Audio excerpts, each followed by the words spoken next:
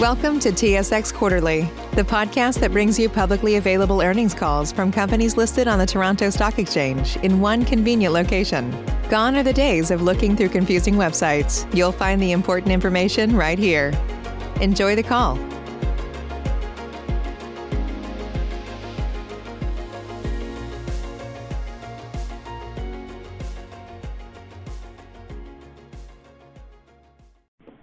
Good morning. My name is Grant and I'll be the operator for today's conference.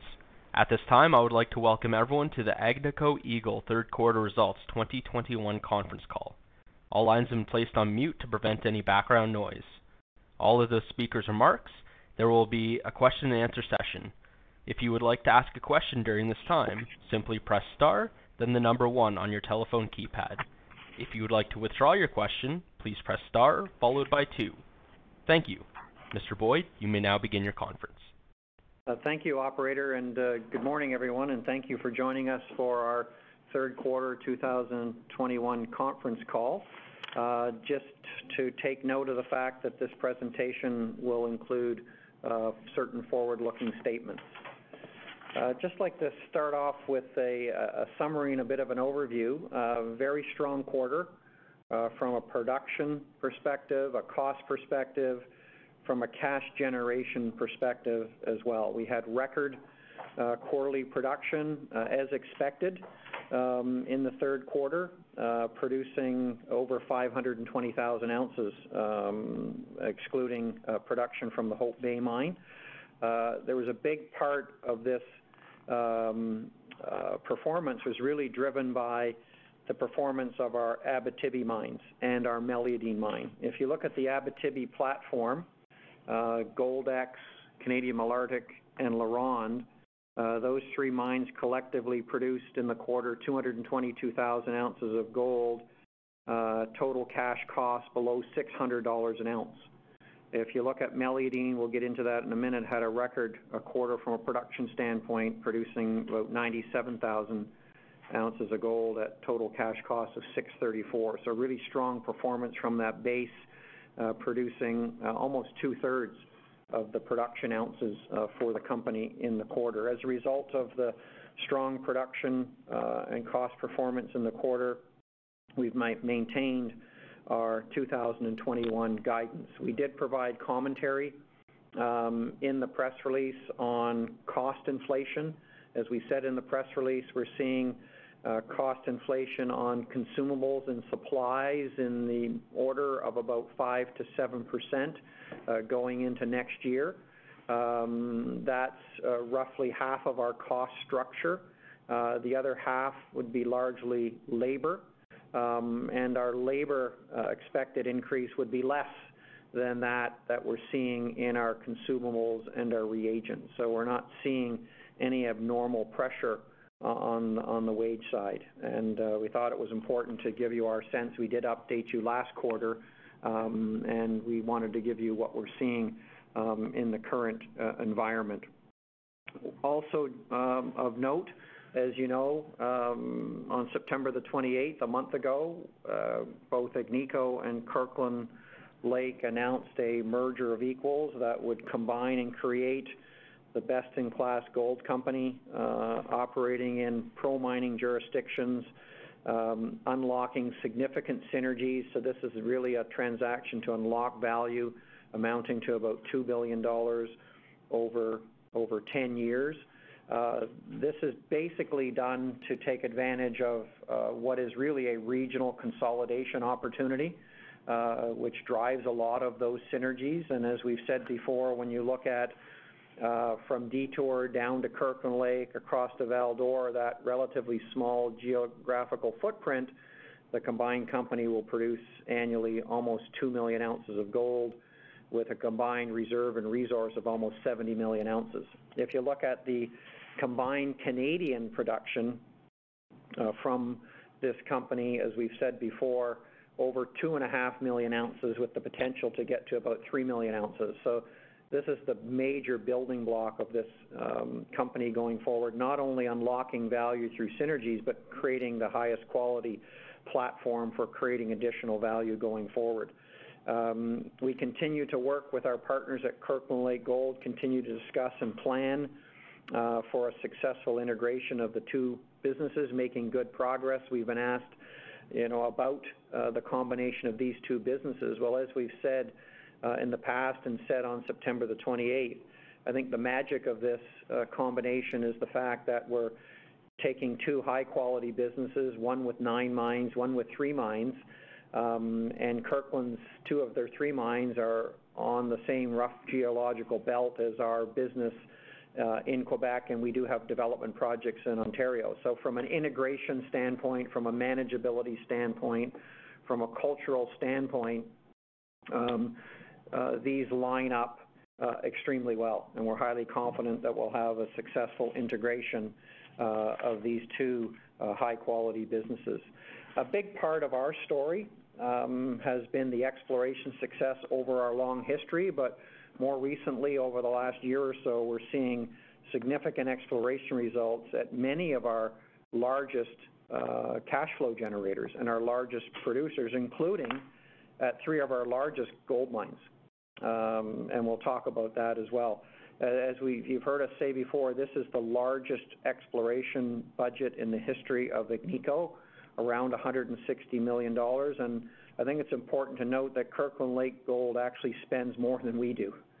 And so when you think about that combination again, it will be a company that actually has the best upside potential in terms of adding value through the drill bit. And that will be a core part of the strategy, given that it's been a core part of the strategy and a big part of the success of both companies individually over the last couple of years. We'll have a more detailed update of the exploration story of Agnico on November the 2nd.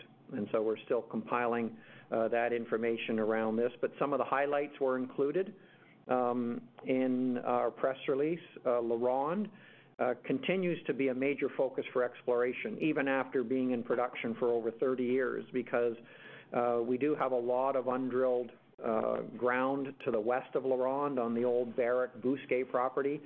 That's going to require access to drill, so we're extending 3 exploration drifts into the LZ5 property, the former Bousquet property. That will be a big part of the exploration story over the next 2 to 3 years. And we also continue to see good promise to the east of the mine, and we put in a recent drill hole that was encountered on the 20 North Zinc South Zone, and the NSRs of these intersections are several hundreds of dollars. So highly valued rock in the lower part of the mine, which is not inconsistent with what we've seen over the 30-year history of this mine, where we've seen polymetallic zones that run high NSR values. So we're going to also, as well as the focus on the west part of LaRonde, also focus on the east part of LaRonde. At Meliadine, we continue to drill that deposit as we go deeper, continue to encounter higher grade over meaningful widths, which is important, and again, reinforcing the concept that we first understood very early on as we were looking at this opportunity, and after we bought it, doing a bulk sample, we found that that bulk sample returned more gold than was indicated in the block model. So we continue to see a lot of visible gold in the drill holes, suggesting that this deposit not only continues and gets bigger, it's also retaining its high-quality nature in terms of grade. And we'll get to it in a minute, and you can see that that translates into higher production and very good cash generation coming out of Meliadine. At Amaruq, as you know, that's a focus for us. In the region of the Amaruq deposit, we continue to drill largely to the west. We're drilling also between Whaletail and IVR, but of note in the quarter was in the Mammoth area. That's about 600 meters west of the Whaletail pit.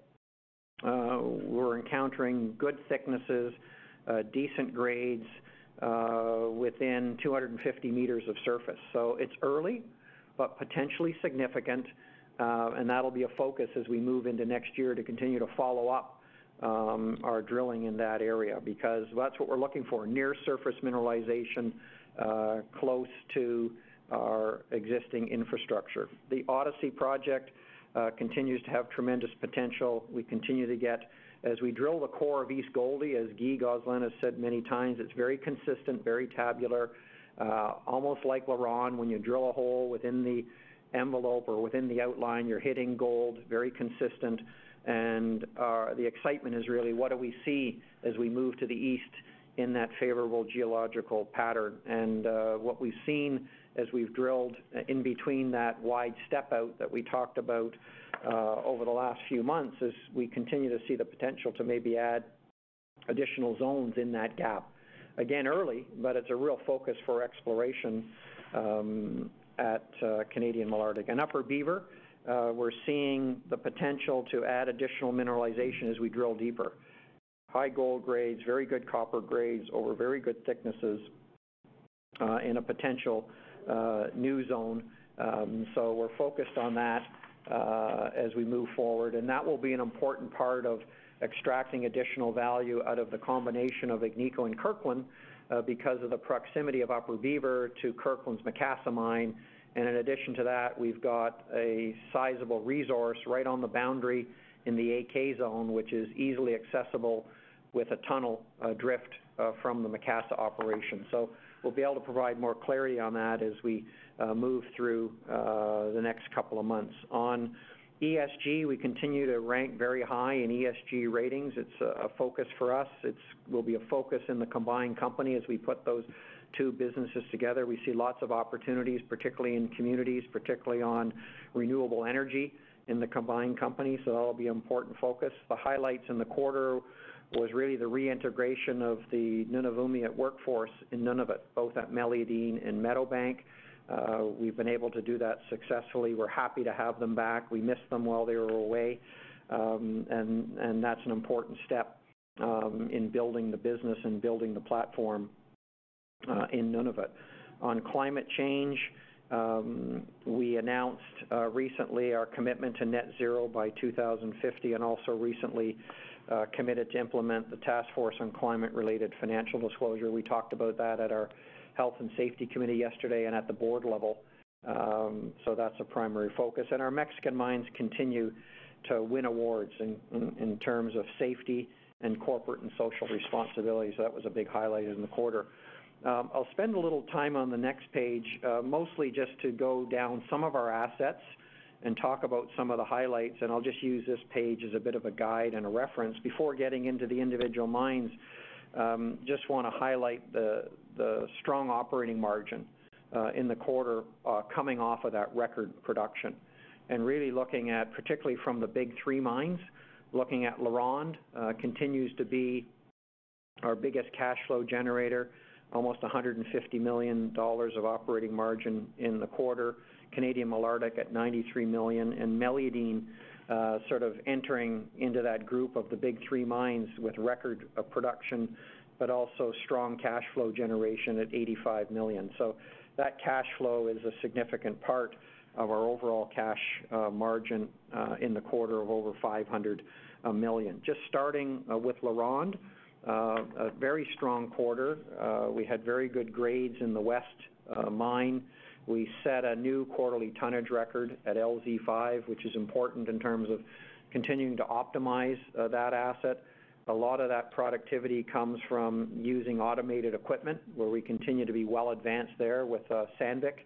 And Sandvik will acknowledge that LaRonde's one of the mines that they deal with, which is further ahead than most mines in terms of integrating and utilizing automated equipment. Our board was just at site this week at Goldex, at Canadian Malartic, at LaRonde, and we're able to see some of that automation in progress. Continue to focus on exploration, as we said, as we move to the west, and really what we're looking at is, as part of the full potential exercise here, LaRonde's strong production we think will be bolstered going forward in an ability to extend the mine life as we drill out both the western and eastern side of that deposit and that trend.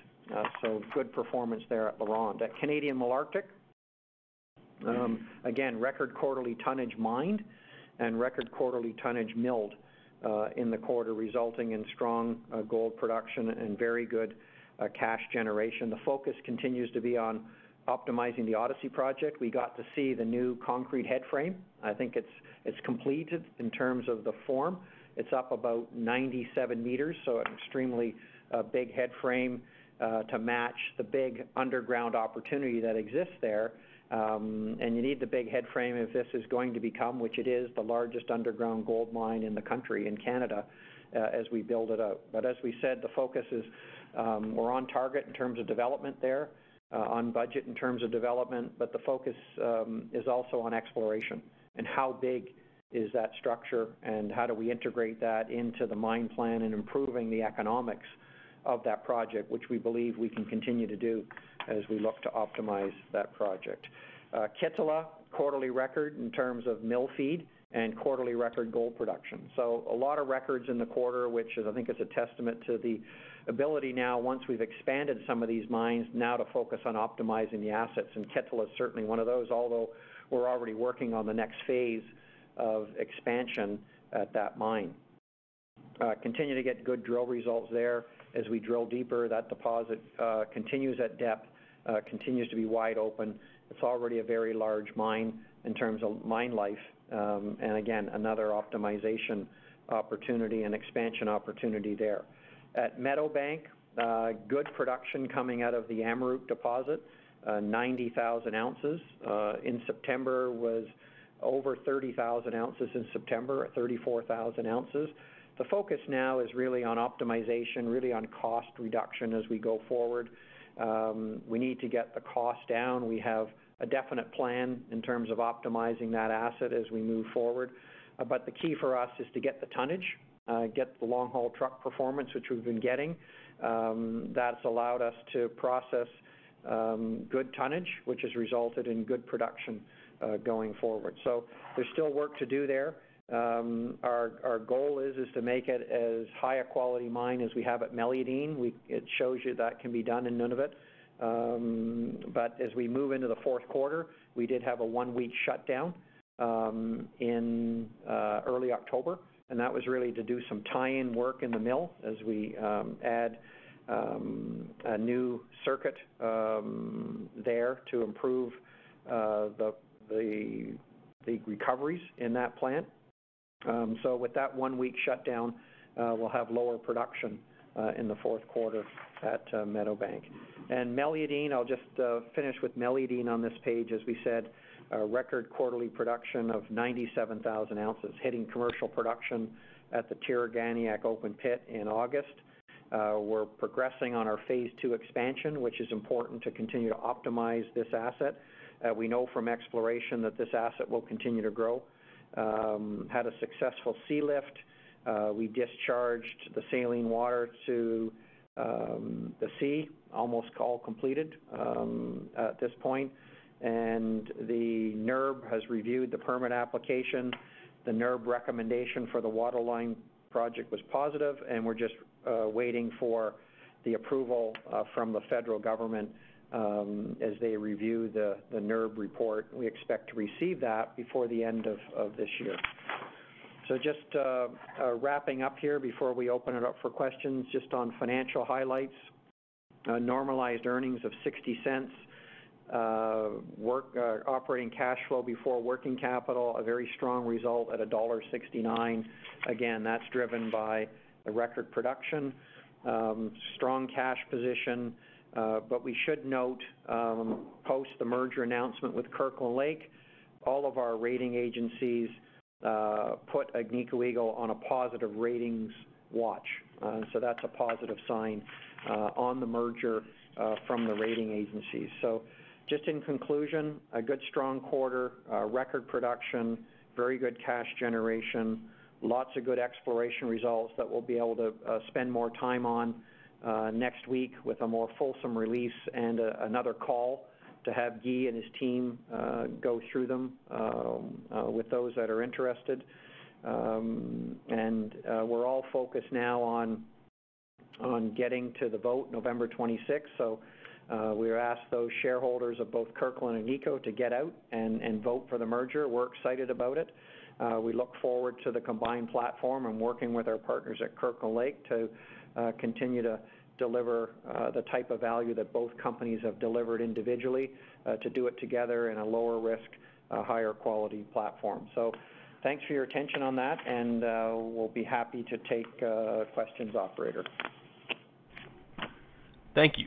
Ladies and gentlemen, we will now begin the question and answer session. Should you have a question, please press the star followed by the 1 on your touch-tone phone. You will hear a 3-tone prompt acknowledging your request, and your questions will be polled in the order that they are received. Should you wish to decline from the polling process, please press the star followed by the 2. If you're using a speakerphone, please lift the handset before pressing any keys.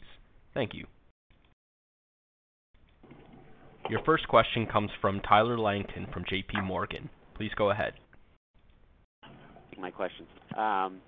Maybe just to start, I appreciate sort of the details on the inflationary pressures. I guess can you talk a little bit about sort of the actions that you're taking, to offset some of the pressures on consumables and then just labor, and kind of, I guess, sort of with those efforts, is it something where sort of overall inflation might be up, sort of in the low single-digit range when you kind of sort of lump everything together?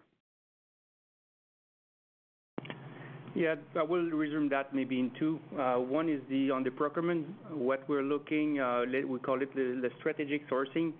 It's a lot about what we see in the crystal ball coming with the inflation, and to do the timing of buying stuff and the quantity based on that. Again, this is a lot with going with communication with externally and internally, but we have a good procurement team on top of it to secure the price. I will say other than that, it's mainly all about productivity. How could we be better at the maintenance, at the operation, using automation to, at the end of the day, use less material. Maybe on the workforce, we do every year negotiation with our employees. This is year after year the same thing. We don't expect something very exceptional this year. Might have a bit of pressure higher, but this will not end to too much inflation on that part.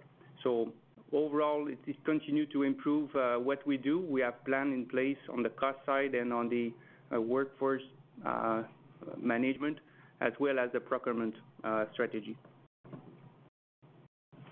And so to those, the 5 to 7% increase in consumables, and then labor costs up less. Are those sort of net of the efforts you're making, or is that something where those efforts could kind of sort of lead to lower costs? Yeah, those are individual. So consumables going up, ballpark 5 to 7%. Obviously, it's hard to predict. Labor less than that, and then all those efforts that Dominic's talking about are going to work to offset as much of that as we possibly can. Okay, that's helpful. And then just final question on your cost guidance, for the year. I guess to kind of hit sort of the higher end for the year, it looks like costs should come down a little bit in Q4. Could you just I guess give us some details on what might be driving on those lower costs in the quarter? Well, as Dominic said, really it's mostly to do with mine sequencing and the grade that you're going to get within the year. That's the key driver. It's hard to make a big difference within a year. So usually, Tyler, within a year, it's just a function of where you are in the mine sequence. Got it. Okay, perfect. But there has been pressure this year, no doubt about it. Great, thanks. Your next question comes from Fahad Tariq from Credit Suisse. Please go ahead. Hi, good morning. Thanks for taking my question. Just on a follow-up on some of the things you're doing to mitigate, can you talk about, once the merger is complete, will a larger platform in Canada help with some of the mitigation and from an inflation perspective, maybe bigger purchases, greater scale of procurement, et cetera? Absolutely.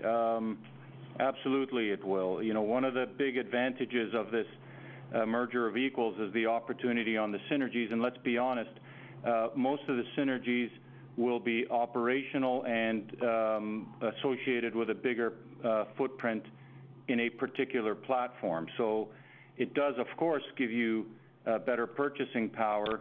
It does, of course, give you better negotiating power. but it's more than that. It's also logistics, it's warehousing, it's a number of things. And then, of course, above and beyond that, opportunities to share infrastructure. So, absolutely a bigger position in a region where you have more influence is a competitive advantage. Okay, great. And my only other question, one of your competitors today that also has a large Canadian platform talked about absenteeism at mines because of COVID. Can you talk a little bit about, are you seeing that at any of your mines, Hope Bay excluded, and maybe some of the measures you're taking to combat infections on site? Yeah, no, we don't have significant absenteeism issue. Some action that we took for our employees and for the business is to have mandatory vaccination in the Nunavut, which is, let's say, more sensitive with the camp occupation and the flight. So since October 15, everybody need to have one shot to take the plane, and November 15, it's going to be 2 shots. So far, we have a good response, good collaboration with the employees, and there's no issue on that. Yeah, one of the other things that we have noted as we've looked at, there's no doubt that attracting skilled workers is getting harder. What we've been able to do and what our focus has been in the last little while is transitioning some of our higher quality contract workforce into Agnico Eagle direct employment. And that's just to give them certainty, to give us more certainty, and to ensure that we maintain that skill level. And that ultimately gets reflected into productivity and costs, et cetera. So that's one of the things that we've done specifically to try to manage that situation. Okay, great. Yeah, that's helpful color. Thank you. Save big on brunch for mom, all in the Kroger app. Get 16-ounce packs of flavorful Angus 90% lean ground sirloin for $4.99 each with a digital coupon. Then buy 2, get 2 free on 12 packs of delicious Coca-Cola, Pepsi, or 7-Up, all with your card. Shop these deals at your local Kroger, less than 5 miles away. Or tap the screen now to download the Kroger app to save big today. Kroger, fresh for everyone. Prices and product availability subject to change. Restrictions apply. See site for details. Your next question comes from Ralph Profiti from 8 Capital. Please go ahead. Thanks for taking my questions. Sean, I wanted to come back to this cost reduction at Meadowbank because you put it in the context of Meliadine as the target. And I'm wondering, is the goal here to get that cash structure down into that sort of $700 an ounce range, or are you talking more sort of generic terms about productivity, maintenance, automation, and Meliadine as sort of the benchmark? Yeah, I think that as we've been saying over the last few quarters, this at Amaruq as far as unit cost is sequencing. And so the next couple of years, sequencing in the pit, moving to higher grade a couple of years after that, where that will lower the unit cost dramatically from what they'll be over the next couple of years. So part of that is sequencing, but part of that is just fitting the cost structure to the asset and to the mine and the opportunity. One of the things that is different clearly at Amaruq versus Meliadine is Amaruq is lower grade. Amaruq is also more remote relative to major infrastructure. Meliadine has the advantage of being closer to Rankin Inlet. So built-in, Meliadine certainly has an advantage. So I think the concept that I was referring to is more in terms of the cash generation potential of Amaruq as a mine while we continue to explore for other assets is to ensure that we're generating maximum cash from that asset. The one thing to remember about Amaruq is it's a satellite deposit. It is a higher cash cost than Meliadine, but it's leveraging off existing infrastructure at Meadowbank. And our primary objective is to get the best return on capital, on our shareholders' capital. So that is something to keep in mind. It will be a structurally higher cost than Meliadine, but it'll be a very good mine because it had a lot less capital because it's using an existing mill. Yeah, got it. Okay. My follow-up, Sean, is I do want to come back to the inflation mitigation, right? And presumably that means hedging, supply chain management, inventories. But I'm wondering about the interrelationship between some of the hedging strategy and the currency hedging strategy, right? Are those independent of each other? Because in this cycle we have rising fuel prices, but we also do not have the Canadian dollar rising at the same rate, which is actually coming in as a net benefit. So how is Agnico thinking about hedging raw materials versus hedging currency? Well, we don't have any hedges on raw materials beyond fuel. Of course, we do diesel. We do currency as well. And I don't think our strategy is particularly changing on how we hedge those things. They're fairly independent of what's going on. At any given moment, we look at the sentiment in the market, where we think things are going, and that could cause us to do larger or smaller quantities of hedging at any given moment. But basically what we're trying to do is to make sure that we deliver better than budget levels to try and make sure that we can do what we said we were going to do in our February guidance annually. That's really the line in the sand, is and governs how we hedge. The when is quite honestly very opportunistic, and over the years it's worked out, but as you well know, past performance does not guarantee future success, but no change to the strategy overall. I think we'll still get our opportunities because volatility seems to be existing still, and I don't think it's going to go away. So we kind of feed off the volatility. Got it, understood. Thanks for that. Your next question comes from John Tumazos from John Tumazos' Very Independent Research. Please go ahead. Good morning. Good morning. Congratulations on all the good things. Thank you, John.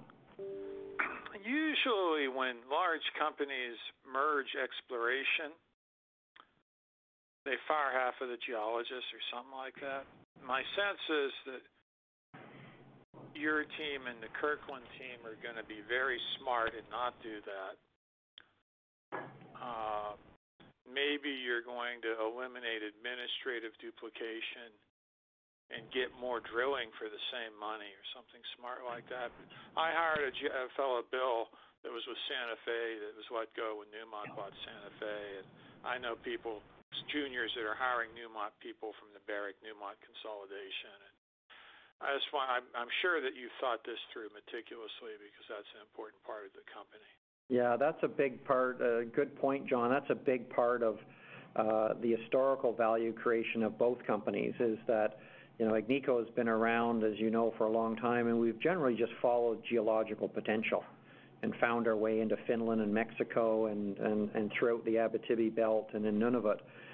Kirkland, as everybody knows, has created a lot of value based on making geological assessments that others were also making, and they came up with a different view, and through determined drilling and focused drilling and fairly aggressive budgets, created a lot of value. So that won't change. Actually, we see this as a big differentiator between Barrick, Newmont, and the new Agnico.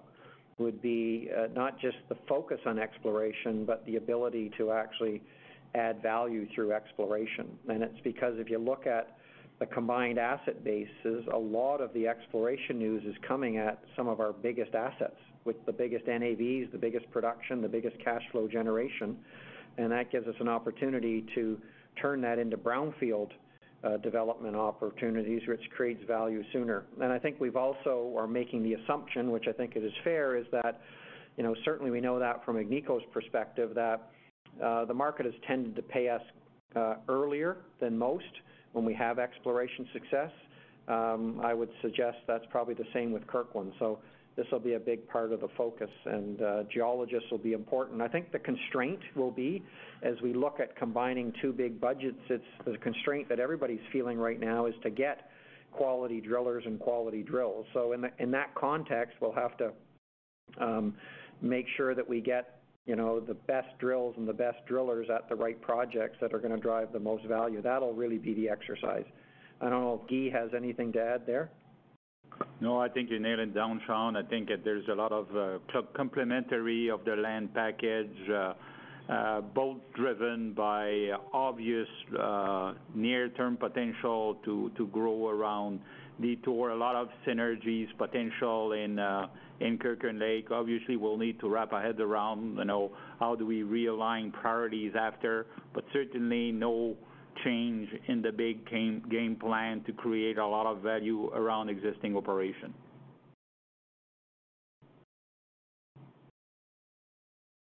Could I ask a follow-up on Hope Bay? Now Sure. that you've had it almost a year. Yep. I know the costs are a little high, and it's not consolidated with it's not described with the continuing operations, but you probably know more now than you did at the beginning. Yep. Maybe Guy can start, and then Dominic will sort of roll into some of the thinking, because the thinking now will be driven off of what Guy finds from the drill. This is a large exploration play, and then what Guy is able to determine in terms of upside and potential will flow into how Dominic and his team look at what we need from a processing standpoint and where that processing capacity should be on that large land package. So Guy, maybe you could start. I think that from an exploration standpoint, to start with, we certainly confirm, what we thought, meaning that all of the zone at Doris remains open, both the BTD that is currently being mined and in the central area, West Valley, we're confirming that we can expand those zones. We've also resumed drilling more aggressively on the Madrid, confirming that we can identify additional parallel zone or extension of the known zone in the deposit to the north. So lots of positive results from that standpoint. So confirming that we'll be able to significantly grow the resources, and more importantly, I think we're taking a step back. Nothing wrong about what's been done over the last 5 years, but they were mostly focused at putting the mine into production, and we can now take a look back at what was done previously in the time of Newmont at bigger scale, at property scale, go back into the bigger large land position in the belt, all of the huge amount of data set that were collected at the time, and really look at the entire land package as a whole and reinitiate exploration at property scale.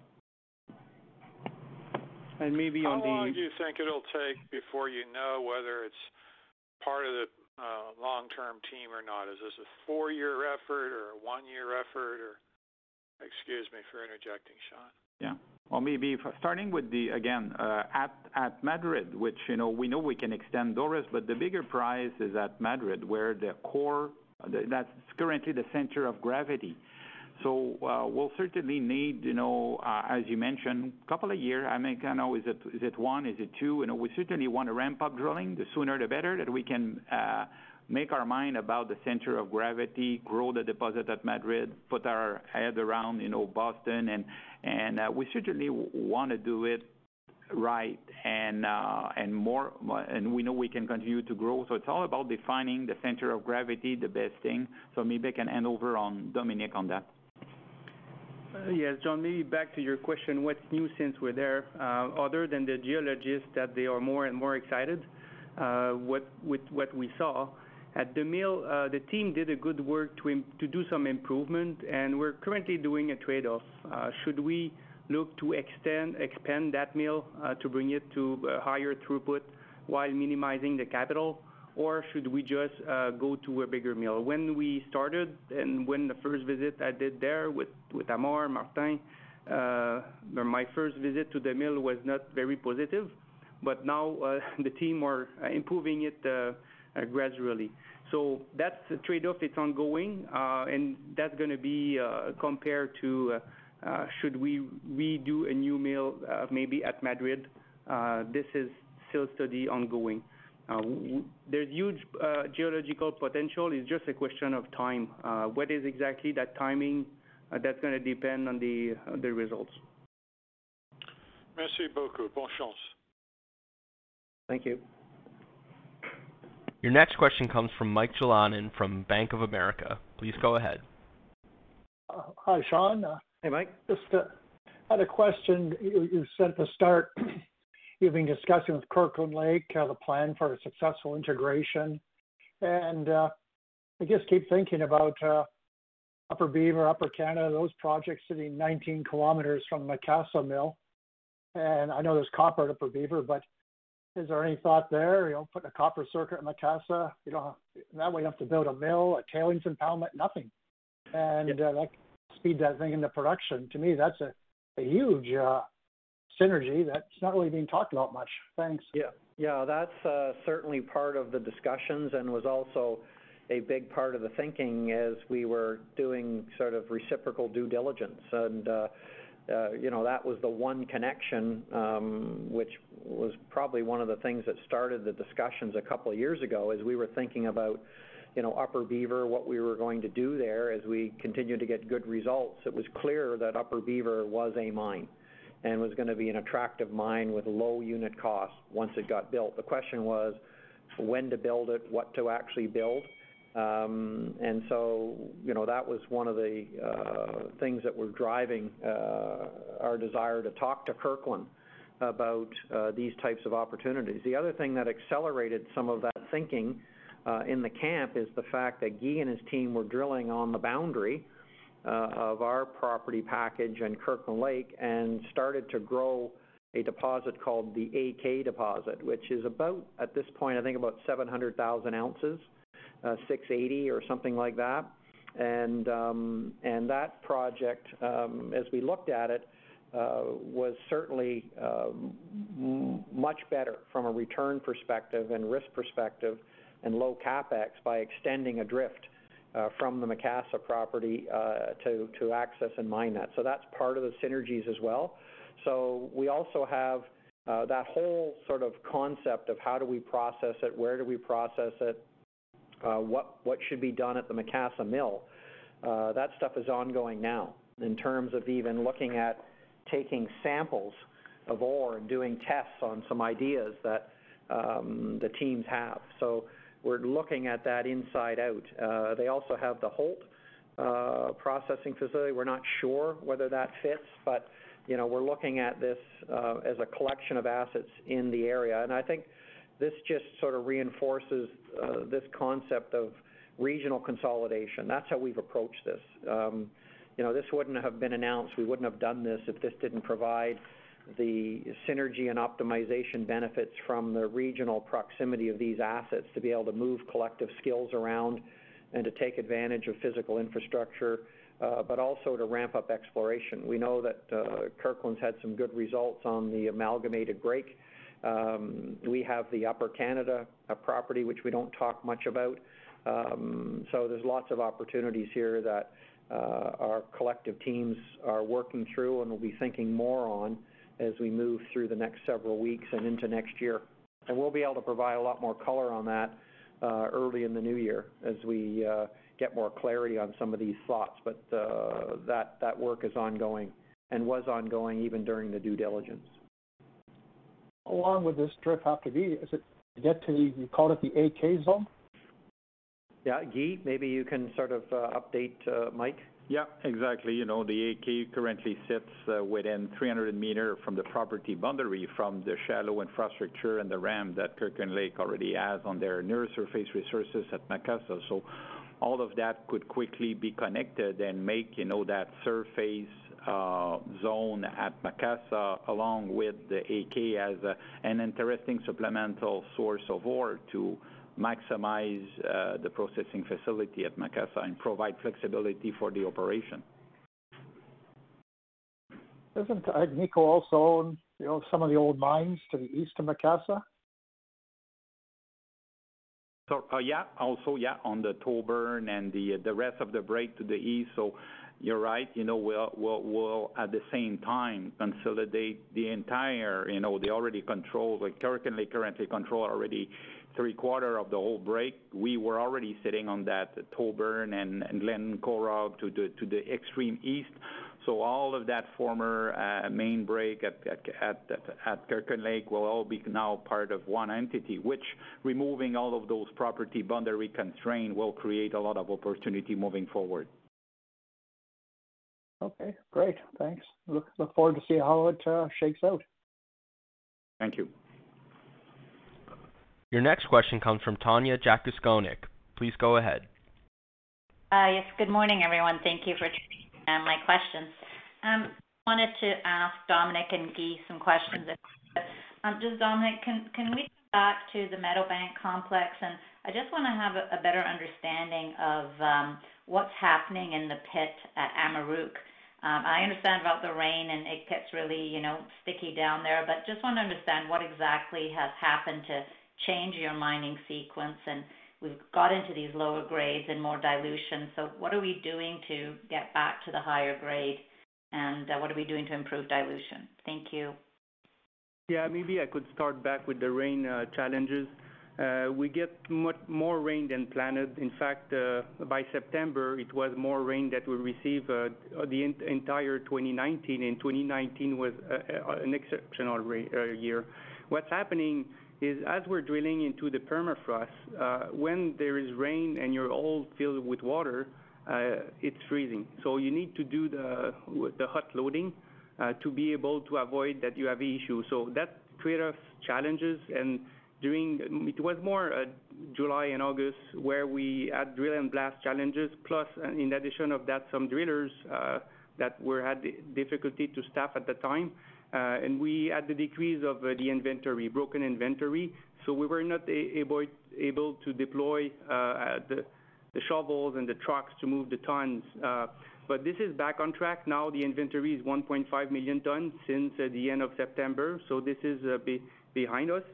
The other also aspect, as we talked the last quarter, we had some wall stability challenge that we're looking for. The team are still working on how we're going to mitigate that. So that has postponed some higher grade material, but that material is going to be back. So this is, let's say, mainly with the operation. On the good side, maintenance or beating record availability, this is a very good news. Long haul trucks are also doing their targets. This is also very good news. And on the grade side, I will let Guy to talk about the dilution that is happening a bit.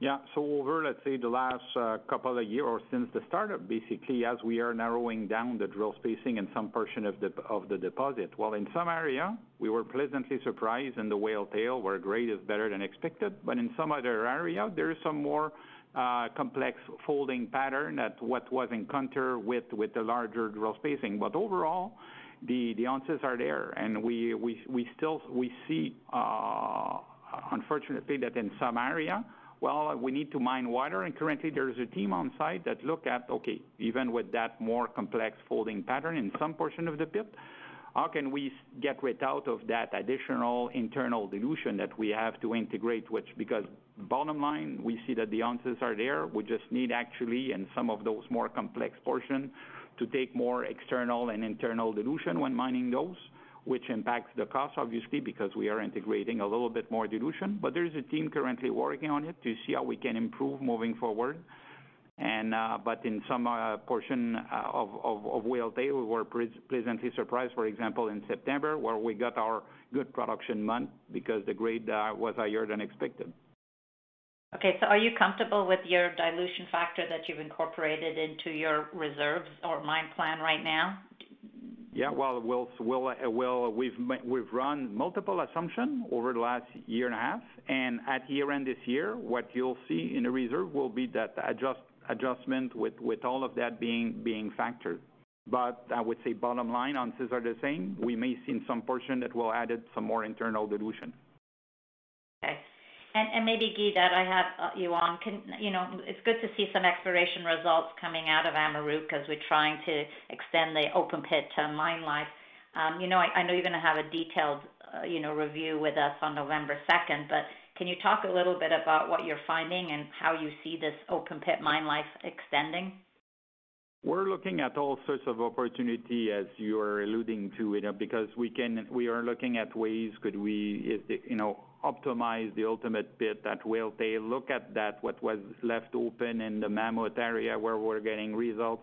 We're also looking at all of the residual inventory as well that were left behind around vault and portage. So there's an intense effort currently being put at looking, obviously, in order to continue on the ground, we would benefit from another source of open pit, and we're actively working on it on all aspects, on dusting all residual mineral inventory at any of the previous pit, and also at camp scale, at larger property scale with regional exploration at generating new drill target, and we've been getting some narrow but good grade to the west that we'll talk about next week. So, but still, it's always we're facing some the pressure is always on exploration to find new pits and find new resources, and the team is good at it, and have high trust that we'll be successful. On Meliadine, again, the drilling that you put out yesterday continues to show really good grades, and you've been capping at capping at that deposit. What do you need to see before you think that your capping factor is too conservative? Like, what do we need to, when do you change it? Well, it's an ongoing effort, and it's not unlike what we were having at LaRonde and what we did at LaRonde as well. Same thing is happening at Meliadine. We knew for a fact, as Sean alluded to previously, when we did the bulk sample, the only way we can get to the ounces we got in the bulk sample was by not putting any capping. Obviously, when you're a QP, you look at the rule of thumb, the way you do it, you need to put a reasonable capping, but as you're processing and as you're reconciling over several quarters, then you have to, you can relax your capping, which we've been addressing. In some zone, when we got enough experience, we're increasing the capex, just as the ongoing exercise of reconciliation between the mill and the model. But currently, we're pleasantly surprised because, the additional ounces we're getting are a lot due to the fact that we're getting more gold than the model is currently predicting. So we're working on it. On some deposits, it is slightly more challenging. On some other, we're seeing some plus. Thank you. Ladies and gentlemen, as a reminder, should you have a question, please press star followed by 1. There are no further questions at this time. Please proceed. Yep. Thank you, operator, and thank you everyone for your attention. Thank you for the questions and interest. And as we noted, please watch for the exploration update release on November the 2nd, and I believe there's a call we've set up there. So if you need details on that, please reach out to the IR department. On November the 3rd, look for the circular for the merger of Agnico Eagle and Kirkland. That's out, as we said, on November the 3rd and November the 1st. So our in-house counsel just held up one finger. It's November the 1st. It wasn't the finger you think. It was the index finger. So we're still all good, and we look forward to your vote to approve what we're very excited about, which is the combination of Agnico Eagle and Kirkland Lake. So thanks again. Ladies and gentlemen, this concludes your conference call for today. We thank you for participating and ask that you please disconnect your lines. This country was built on a distinctly American work ethic, but today, work is in trouble. We've outsourced most of our manufacturing to other countries, and with that, we sent away good jobs and diminished our capability to make things. American Giant is a clothing company that's pushing back against this tide. They make a variety of high-quality clothing and activewear, like sweatshirts, jeans, dresses, jackets, and so much more. All made right here in the USA, from growing the cotton and adding the final touches. So when you buy American Giant, you create jobs for seamsters, cutters, and factory workers in towns and cities across the United States. And it's about more than an income. Jobs bring pride, purpose. They stitch people together. If all that sounds good to you, visit American-Giant.com and get 20% off your first order when you use code STAPLE20 at checkout. That's 20% off your first order at American-Giant.com with promo code STAPLE20. Save big on brunch for mom, all in the Kroger app. Get 16-ounce packs of flavorful Angus 90% lean ground sirloin for $4.99 each with a digital coupon. Then buy 2, get 2 free on 12 packs of delicious Coca-Cola, Pepsi, or 7-Up, all with your card. Shop these deals at your local Kroger, less than 5 miles away. Or tap the screen now to download the Kroger app to save big today. Kroger, fresh for everyone. Prices and product availability subject to change. Restrictions apply. See site for details.